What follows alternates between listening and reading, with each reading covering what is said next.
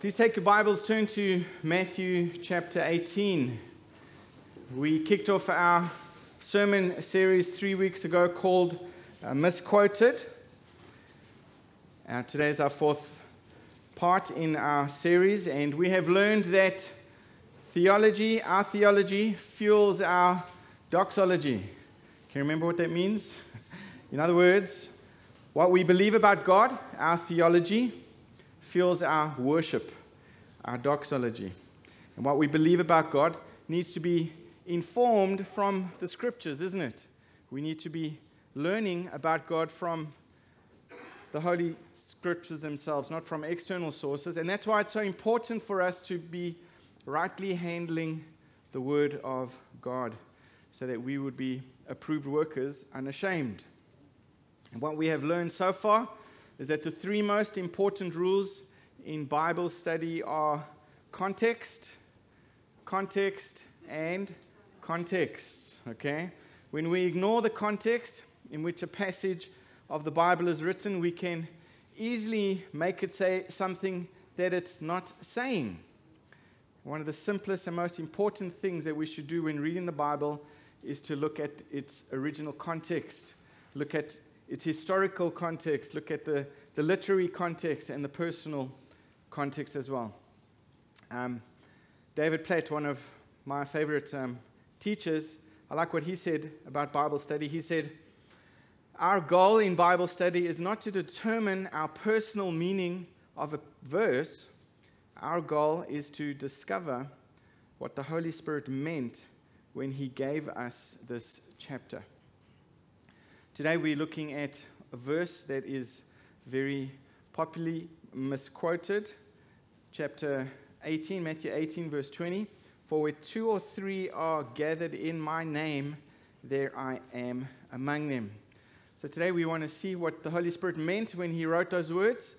We don't want to put our interpretation into that verse. We want to find out exactly what the Scriptures mean in that passage. So if you would stand with me, please, out of respect for God's Word, we will read from verse 15 to verse 20 in Matthew chapter 18.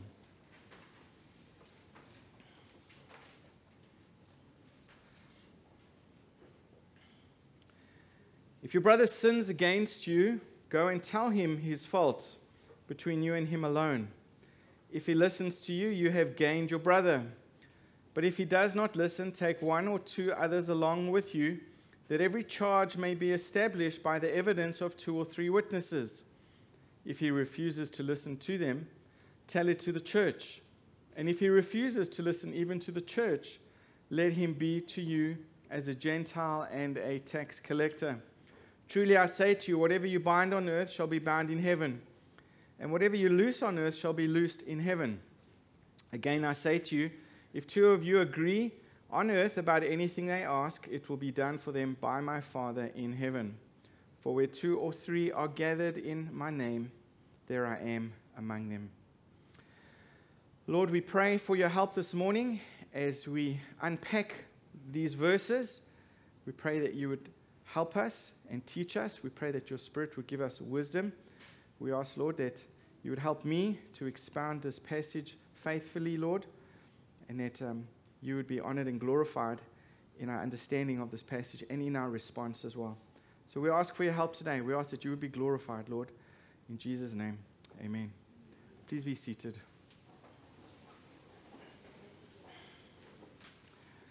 When people get misquoted in the media, it's common for these celebrities to say something to this effect.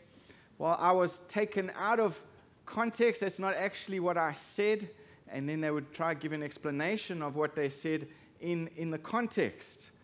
Now, I found a particular example I wanted to share with you. I won't mention who it was, but one news reporter, he was interviewing this particular celebrity, and he said, can you confirm, or this was a politician, can you confirm the rumor of mass layoffs in the next quarter? And then the politician responded and said, well, there's no truth to the rumor that there will be mass layoffs in the next quarter. And then a couple of days later in the newspaper, this is how they quoted this person. there will be mass layoffs in the next quarter. Taken completely out of context, twisting the words around to mean something that wasn't originally said. Or it was said, but in a different way. And I think it's easy to take things out of context in our culture, especially with the social media that we are so attached to, looking at little snippets of what people say and all these memes. It's difficult really to understand the context. But here, in Matthew 18, we have God's word that can be taken out of context and does get taken out of context in many different ways. And how much more difficult and how much more important it is for us to be making sure that we understand what God's word is saying. And this verse is one of those verses, popular verses, that are misquoted. And maybe you've heard it in the environment of a prayer meeting. Maybe there's some small church home groups or even cell groups that are meeting at home, where two or more are gathered is most commonly quoted to give legitimacy to these small gatherings, where people say, well, the Lord is with us, let's pray, just 2 or 3 are gathered, the Lord is going to be with us. And maybe you've heard people even pray like that. And this interpretation is used to assure people that Jesus' presence is still there despite the small amount of people that are there. I mean, it sounds nice, but when you start to actually think about that and that explanation, it quickly falls apart. You know, if God is only present when 2 or 3 are gathered, what about when we pray alone? Is God not present when we pray alone? Or what about where 4 or more are gathered? Is God not present then? If there was only one person present, God would not be there. Well, I hope you don't believe that. That's not what the Bible teaches. But when we twist this passage this way, that's what it implies. And most people that use Matthew 18 verse 20, they don't mean any harm. But when we ignore the context, we can unintentionally cause confusion and we can cause harm. And this verse is not talking about God's presence at small gatherings. And to be clear, I do believe God is present in small gatherings. I'm not saying that He's not. But however, this is not at all what Matthew 18 is talking about. And when we use this verse out of context, we can inadvertently imply things that we don't mean. And not only that, but we also miss out on the incredible, practical, true meaning of this passage in verse 20. So let's look at the context of Matthew 18, verse 20, and see how it actually applies to our lives. My first point this morning is the promise of protection, and we're going to look at the context, reading the verses before, in verse 15 to verse 17. Here in verse 15, Jesus is explaining to his disciples how to handle disputes among church members. Now let's take a look in what is said before. In verse 15, if your brother sins against you, go and tell him his fault between you and him alone. And if he listens to you, you have gained your brother. But if he does not listen, take 1 or 2 others along with you, that every charge may be established by the evidence of 2 or 3 witnesses. If he refuses to listen to them, tell it to the church. And if he refuses to listen to even the church, let him be to you as a Gentile and a tax collector. So as I mentioned, before we look at the immediate context, let's first look at the historical context of Matthew. I believe when I was reading this week, I discovered many scholars believe that the goal of Matthew writing this gospel was to present Jesus as the new Moses. Matthew writes to a Jewish people, to a Jewish mindset. And he teaches in chapter 28, verse 18, that all authority belongs to Jesus. He teaches in chapter 5, verse 17, that Jesus fulfilled the Old Testament law. He teaches in chapter 16, verse 19, that Jesus gave the keys of the kingdom of heaven as a result of Peter's confession of Christ. And now our present passage here reveals that Jesus is now transferring this authority to his disciples, to the church. the church that is made up of Jews as well as Gentiles. So Matthew's original audience, they would have very likely known immediately that this passage was about church discipline. Jesus is giving instructions about how to handle conflicts in the church.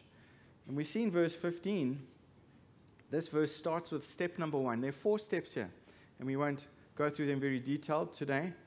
Some of you are familiar with this, but we see the first step is private correction. Private correction. When a brother or a sister is caught in a sin, what do? We go and gossip about it, right? No, we don't. We go and tell the person their fault to them, straight talking. Don't go and talk to others about it behind their backs. According to Ephesians chapter 4, you should not talk to other people about your brother or sister in a way that doesn't build them up. It doesn't build their character. So gossip kills proper church discipline. Gossip destroys. We are to go and talk to that individual and keep this discussion between the two of you. Now in verse 16, we see step 2. If step 1 doesn't work, we have to move on to step 2. If the person confronted privately is still unrepentant, they're still continuing in their sin, then we are to take 2 or more others along with us, 1 or 2 witnesses. Look at verse 16 there in your Bibles. But if he does not listen, take 1 or 2 others along with you, that every charge may be established by the evidence of 2 or 3 witnesses. Now, this language used here, Jesus has taken from the Old Testament. Remember, his audience is mostly Jewish. They would have understood what Jesus was referring to here. And Jesus did this because he wanted them to see from the Old Testament the same principle in the New Testament. And this passage would have reminded them of Deuteronomy chapter 19. Turn there with me in the Old Testament to Deuteronomy chapter 19. It's important for me to show you this verse. Deuteronomy chapter 19. You can put a cross-reference if you want in verse 16 in Matthew 18. But there, Deuteronomy chapter 19, in verse 15. A single witness shall not suffice against a person for any crime or for any wrong in connection with any offense that he has committed. Only on the evidence of 2 witnesses or of 3 witnesses shall a charge be established. Look at verse 16. If a malicious witness arises to accuse a person of wrongdoing, then both parties to the dispute shall appear before the Lord, before the priests and the judges who are in office these days. The judges shall inquire diligently, and if the witness is a false witness and has accused his brother falsely, then you shall do to him as he had meant to do to his brother. So shall you purge the evil from your midst. This was the law that was written in the Old Testament for ways for them to resolve these disputes. And Deuteronomy 19 says that 2 or 3 witnesses must agree in order to bring a legally binding charge against somebody else, against that person. And by using this passage, Jesus is now putting this old principle to a new and practical work in the New Testament, in the church. These 2 or 3 who agree are now legally bound to one another from the standpoint of God's kingdom. Okay? These people are covenanted together, as we sometimes say. And Jesus takes this phrase from Deuteronomy 19, which in context is meant to protect people against false accusations, to protect them from people speaking what is not true. So these 2 or 3 witnesses, they need to be able to confirm that indeed this is a serious offense and it is a public outward offense, and the offender is indeed unrepentant. He has not repented of his sins. And hopefully involving other people that will bring the offender to his senses, or it will help the offended see that they should not be so offended. So they were mediators in a sense They were mediators in a sense to make sure that this really was a sin worth calling the person to repentance, or whether it was just some ill feelings towards other people. They were mediators between these two parties. But now we get to step 3. Look at verse 17. If the person refuses, in light of these witnesses, if this still hasn't worked and this person is still in unrepentant sin, then we need to move to step 3, which is church admonition. And Jesus says, tell it to the church in verse 17. So why? Why tell it to the whole gathering? That can seem, in some senses, cruel to some people.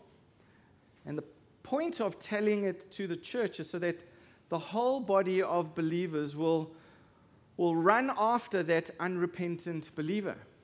It's not that they can talk behind their backs like the whole church now against this one person. The whole church is now for this one person, going after this one person. They're going to call this person to repentance. We love you, we care for you, we want you to come back to the Lord. That's this point of admonition here, church admonition. This is God setting up a way for the entire body, his people, to get this individual back and to love them correctly without causing this person to fall into more serious sin. So this is an act of grace, it's an act of mercy, it's an act of love. It's church admonition here. Okay, the whole purpose of church discipline is restoration. It's not about revenge, it is about restoration. But if this doesn't work, still after step 3, this person is not willing to see their sin for what it really is. This person is still not willing to repent. Then step 4 comes into play. And we see that also in verse 17. The person continues, then Jesus says we are to treat this person like a Gentile and a tax collector. How do we treat Gentiles and tax collectors? Well, they are in the Bible, it's a picture of an unbeliever, okay? And how do we treat unbelievers? Well, we hate unbelievers, isn't it? We don't want unbelievers to come to church, right? No, okay? We evangelize unbelievers. We love unbelievers. We share the gospel with unbelievers.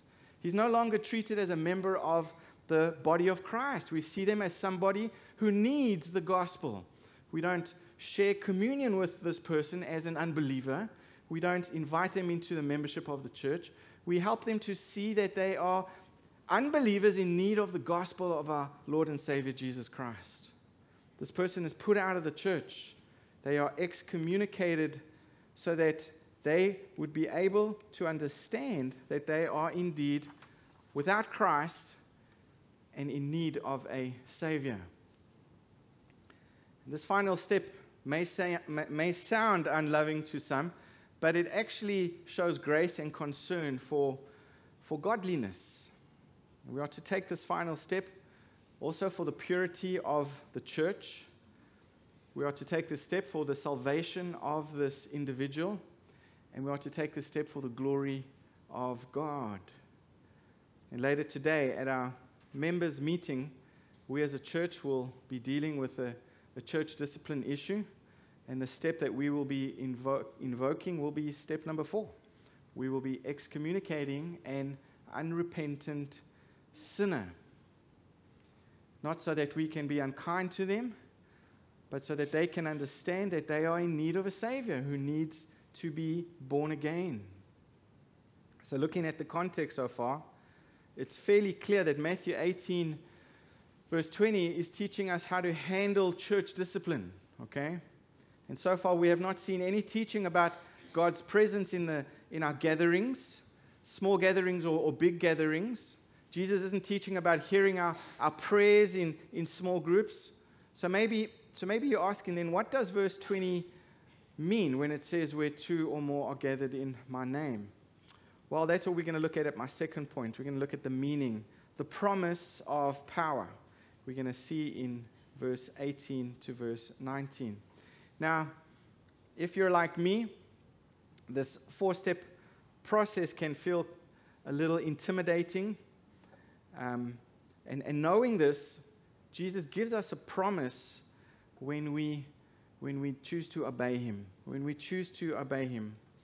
And this is the promise of his power. Okay? When we pursue biblical peacemaking by following these steps. Verse 18 and 19 tells us that what is done here on earth is declared to be so in heaven. We have the stamp of his approval and the promise of his power. Look at verse 18. Truly I say to you, whatever you bind on earth shall be bound in heaven, and whatever you loose on earth shall be loosed in heaven. And again I say to you, if 2 of you agree on heaven about anything they ask, it will be done for them by my Father in heaven. So let me read that again. Again I say to you, if 2 of you agree on earth about anything they ask, it will be done for them by my Father in heaven. Now first notice there that 2 or 3 are the witnesses that we read about in verse 16, okay? And now in verse 19 again. And this is not the first time that Matthew has used this phrase.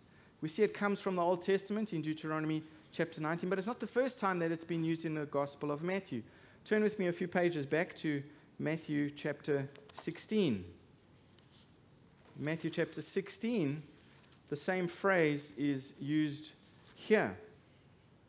Look at verse 15. He said to them, "But who do you say that I am?" Jesus speaking. And Simon Peter replies, "You are the Christ, the Son of the living God." And Jesus answered him, "Blessed are you, Simon Bar-Jonah, for flesh and blood has not revealed this to you, but my Father who is in heaven.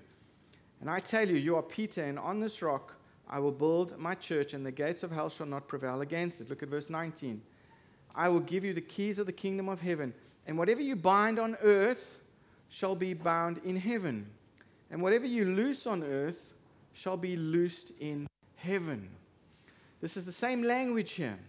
Jesus is saying to Peter, the apostle, he is saying, on this bedrock, on this foundation, Peter, I'm going to build my church, and the gates of hell will not prevail against it.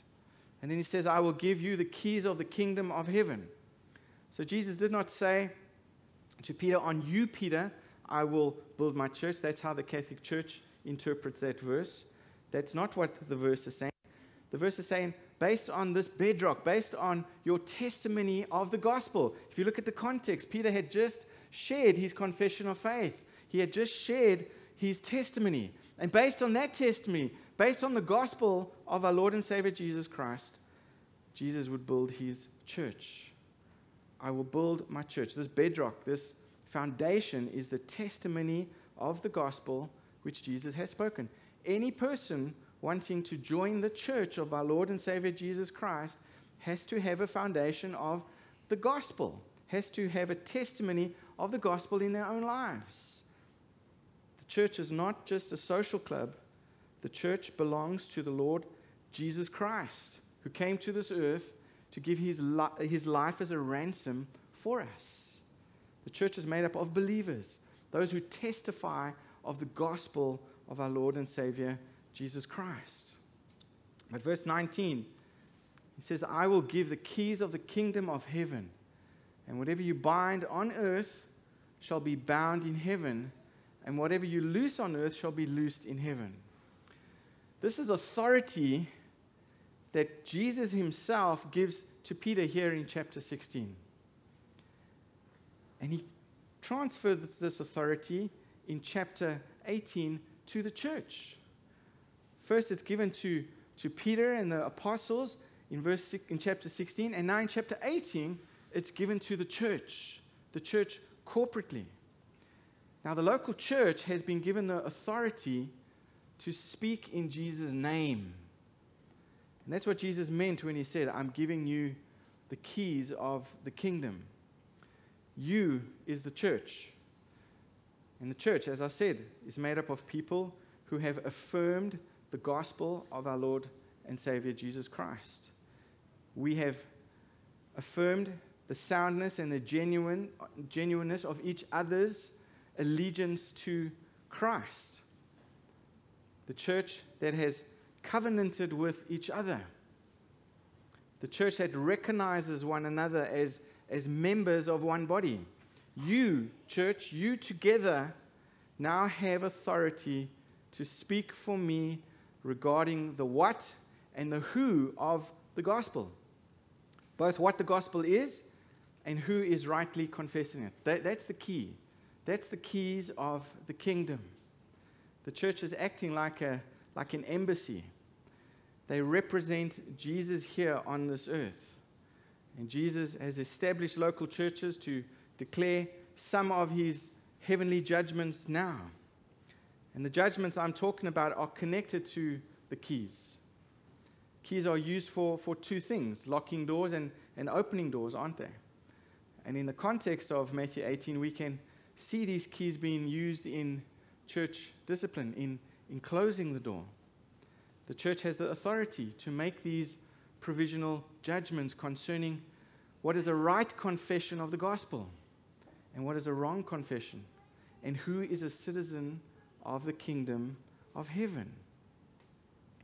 And this is what Jesus meant when he said, churches possess the authority to bind and loose on earth what's bound and loosed in heaven. Now please hear me. He didn't mean they could make people Christians. The church doesn't have the authority to make people Christians. And the church doesn't have the authority to make the gospel. The gospel has already been given to us. And it is Jesus himself who makes people Christians. But based on their profession of the gospel and their faith in Jesus Christ, we have the authority to bind and loose on earth what's bound and loosed in heaven. Jesus meant the churches could make official judgments concerning the what and the who of the gospel on behalf of him. What is a right confession and who is a true confessor? And that's why we put so much emphasis on us understanding what the gospel is. It's important that we understand what the gospel is so that, number one, we can share it with others, and number two, so that we can hold on to it even in our own lives. If somebody comes to me and asks if they can become a member of the church, we go through a process. We go through a process, and there's some interviews and there's some classes, but we always ask the person about their confession of faith. We ask them to tell us about the day that they were saved or how they came to faith in Christ when they repented of their sins. And if they can share the testimony and they can articulate to us this confession in a biblical way, then we go to the next step. But we have this responsibility. We have this responsibility, not just to let all the goats among the sheep. The church is not our social club. The church belongs to the Lord Jesus Christ. We have a responsibility to keep the church pure for the sake of our God who is holy, holy, holy. We represent this God, the King of Kings. The church must live a life of people who are spirit-filled. The world around must see the church as people who love God, who are regenerate, who are filled with the Spirit, or who are led by the Spirit, not led by the flesh. And this is a responsibility of all church members, as we've shared with you. This is not just the elders' responsibility. Church members are responsible to receive and dismiss members. Church members are responsible to open the doors and close the doors. In the case of the church discipline that we're going to be looking at after church in our members' meeting, what we will do as a church will effectively testify that we no longer recognize this person as a citizen of Christ's kingdom. We are saying we don't believe him to be a Christian. We don't believe him to be a member of this body. And as a result, we will be putting him out of the church. Now, pastors don't wield this kind of authority on their own, and the whole church must make this decision out of obedience to Christ. So look at verse 19 there. Again, I say to you, if two of you agree on heaven about anything they ask, it will be done for them by my Father in heaven. So when we represent our King properly, when we obey our Master the way that we should, there's a promise here, isn't there? And this is the promise of his power. It's a promise of his power. When we pursue biblical peacemaking by following these 4 steps, verse 18 and 19 tells us that what is done here is declared to be so in heaven. This is a promise of our Savior's power. Point 3, let me move on to the conclusion here. We see another promise, the promise of his presence. And here's a verse that we've been looking at. For where 2 or 3 are gathered in my name, there am I among them. So we plainly see from the context of Matthew 18, verse 20, that this popular verse is not talking about God's special presence when there's a group of 2 or 3 people praying together. We need to be clear. God always hears our prayers. God always hears our prayers. Whether you're sitting alone in a car, or whether you're on your knees next to your bed, or whether you join in the congregation at church, God always hears our prayers. We see that in 1 Peter chapter 3. We see it in 1 John chapter 5, in Psalm chapter 66. So this verse, where 2 or 3 are gathered in my name, there I am among them, is an affirmation of Jesus' deity. It's an affirmation of his presence among the apostles and the leaders in the church. And it's a promise for members who will seek unity in decision-making on matters of church discipline. But did you notice what comes before this passage? Look at verse 12 in Matthew chapter 18. This is a well-beloved parable of the lost sheep. You've probably read it before, but let me read it again to remind you. Look at verse 12. What do you think? If a man has 100 sheep and one of them has gone astray, does he not leave the 99 on the mountains and go in search of the one that went astray? And if he finds it, truly I say to you, he rejoices over it more than over the 99 that never went astray. So it is not the will of my Father who is in heaven that one of these little ones should perish. Why does Jesus tell this parable before this command to the church in verse 15 to 20? It's there for a reason, context, so that we wouldn't despise one of these little ones that have gone astray. Why might we be tempted to despise a fellow disciple? Well, for one, we might despise him because they've hurt us. We might despise him because they've sinned against somebody else, and we don't trust them anymore. So there's that temptation. So verse 15 to 20 follows this parable. And one commentator I read this week beautifully unpacks this connection. He says, when someone sins against us, as verse 15 envisions, we are to imitate the shepherd of verses 10 to 14 and go after the one stray sheep. So church discipline is not a dirty chore that nobody wants to do. It shouldn't be like that. We have chores in my home, and there are certain chores that some of my children enjoy doing and others that they don't enjoy doing. Church discipline shouldn't be a dirty chore. I know we don't like conflict, but this is necessary for the purity of the church and for the salvation of the lost. The Father did not leave us in our sin, but the Father, He came to us. And through the gospel, He rebuked our sin and He freely forgave us. He didn't just close His eyes and ignore the problem. And really, we should not leave others in their problems. We should not just close our eyes and expect miraculously things to change. We should not leave things to fester and ultimately for people to perish in their sin. But instead, we should search them out. We should chase them down. And we should do everything in our power to bring them back to God's grace and point them to God's forgiveness. When we confront a sinning brother or sister, we should have in one hand not only a rebuke, but also a blank check of forgiveness. And that may take time, but there needs to be a willingness. If the brother or sister repents, the check gets quickly written and handed over, and the problem has been solved. And praise God, the person has been restored to the Lord. But there's a process here. And I want you to see that, folks. The Lord understands that there are trust issues and we need to be discerning. But we can't just close our eyes and expect things to happen without us being intentionally engaged in this process. Without church discipline, at the end of the day, sin wins. Sin wins. It fractures our fellowship.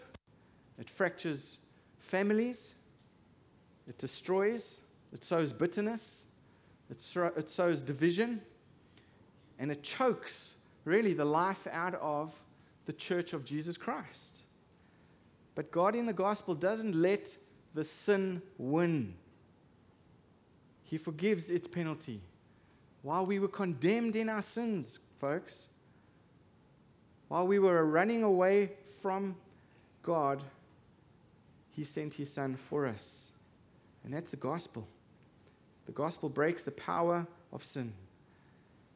And He restores what it has stolen, and He heals what sin has broken. And Christian author Bobby Jameson, he writes, he says, to rebuke sin and extend forgiveness is to push back the darkness that threatens to extinguish the light of the gospel in someone's heart. It's to hack at the roots of evil which try to strangle the life out of the church. Can I read that again? That's very profound. To rebuke sin and extend forgiveness is to push back the darkness that threatens to extinguish the light of the gospel in someone's heart. We cannot ignore sin, folks. We cannot ignore sin and expect that person to love Christ. We have to help them see that God is holy and that they are sinners who have offended a holy God. We can't allow this sin to strangle the life out of this person that is straying. We can't let sin strangle the life out of the church. And church discipline is the gospel in action. Just as God doesn't leave us in our sin, but He comes to us in rebuking grace, so we also are to extend that grace to others. So despite the pain and the discomfort that church discipline brings, we shouldn't treat dealing with sin in the church as a dirty chore. Instead, we should count it a privilege. We should count it a privilege to represent our Savior here on this earth, to imitate the Good Shepherd who left the 99 on the hillside to go after the one straying sheep, which is each of us. So church authority does not make or unmake a Christian. Please hear me clearly. Jesus alone is the final judge at the end of the day. But still, church authority is what allows for the church on earth to become visible, to go public. It's how a group of individual Christians, they speak together in unity to the world around us that is watching this group of identified people represent Jesus Christ. And what we're saying is here we are a new people, we are a new race. We represent Jesus, and we have good news for you. We have good news for you. You know, for 18 months, during COVID, New Life Church, we were unable to gather together even on the Lord's Day. And we still ministered the word virtually online, but we lacked what Matthew 18:20 promises. We lacked the promise of God's presence amongst us. We learned that this remote, virtual, disembodied fellowship wasn't enough. I mean, we may do with it, but hopefully it caused us to value all the more these close, real, personal relationships that we experience when we gather together. These gatherings that are filled with God's presence and filled with His power. We have learned from verse 20 today, and I think this is an important application, that the Lord Jesus promises His presence, He promises His power at the gathering of His people. We are still the church during the week as we are scattered, but we are only the church during the week because we gather on the Lord's Day. Okay? We gather on the Lord's Day. So gathering isn't just a privilege. Gathering is a command for our good. Gathering creates a solemn responsibility that we are willing to love others the way that Christ had loved us. In Hebrews chapter 10, verse 25 tells us, "Do not give up meeting together as some are in the habit of doing, but encourage one another, and all the more as you see the day approaching." God has established His local church for His glory, but also for our joy, folks. And when we don't make gathering a priority, we are the ones who shoot ourselves in the foot. We are the ones who don't experience the special presence and power of the Lord.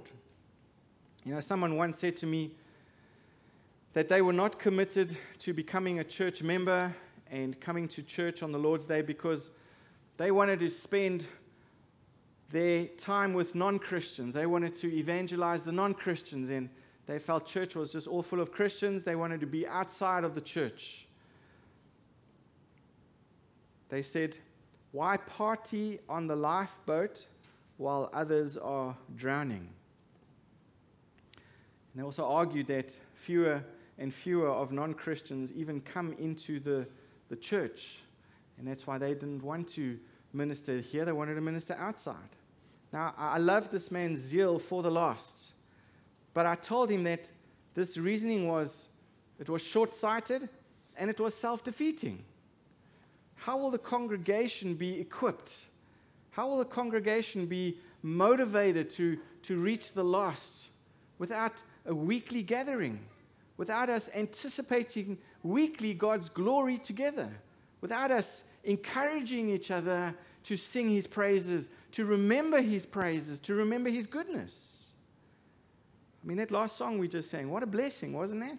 What a blessing. That encouraged my soul. How are we to be encouraged if we don't gather together? How will all people know that we are Jesus' disciples if our love for the lost is greater than our love for one another and our love for Jesus Christ? And the Lord Jesus promises His protection, and He promises His power, and He promises His presence at the gathering of His people. And let's do all that we can to represent Jesus well. Let's do all that we can to make the invisible kingdom of God visible, for God's glory and for our joy. Father, we do thank You for Your word today. And I'm sure, Lord, there was so much more that I could have said about this passage. But I pray, Lord, that You would take Your word and that Your Spirit would help us to apply this to our own personal lives. Lord, that we would see the need we have to be gathering together more frequently and more faithfully. Lord, that we would not grow weary in this obligation, in this privilege. Lord, that we would represent You well as we gather together. Lord, that we would even love each other well as we gather together, Lord.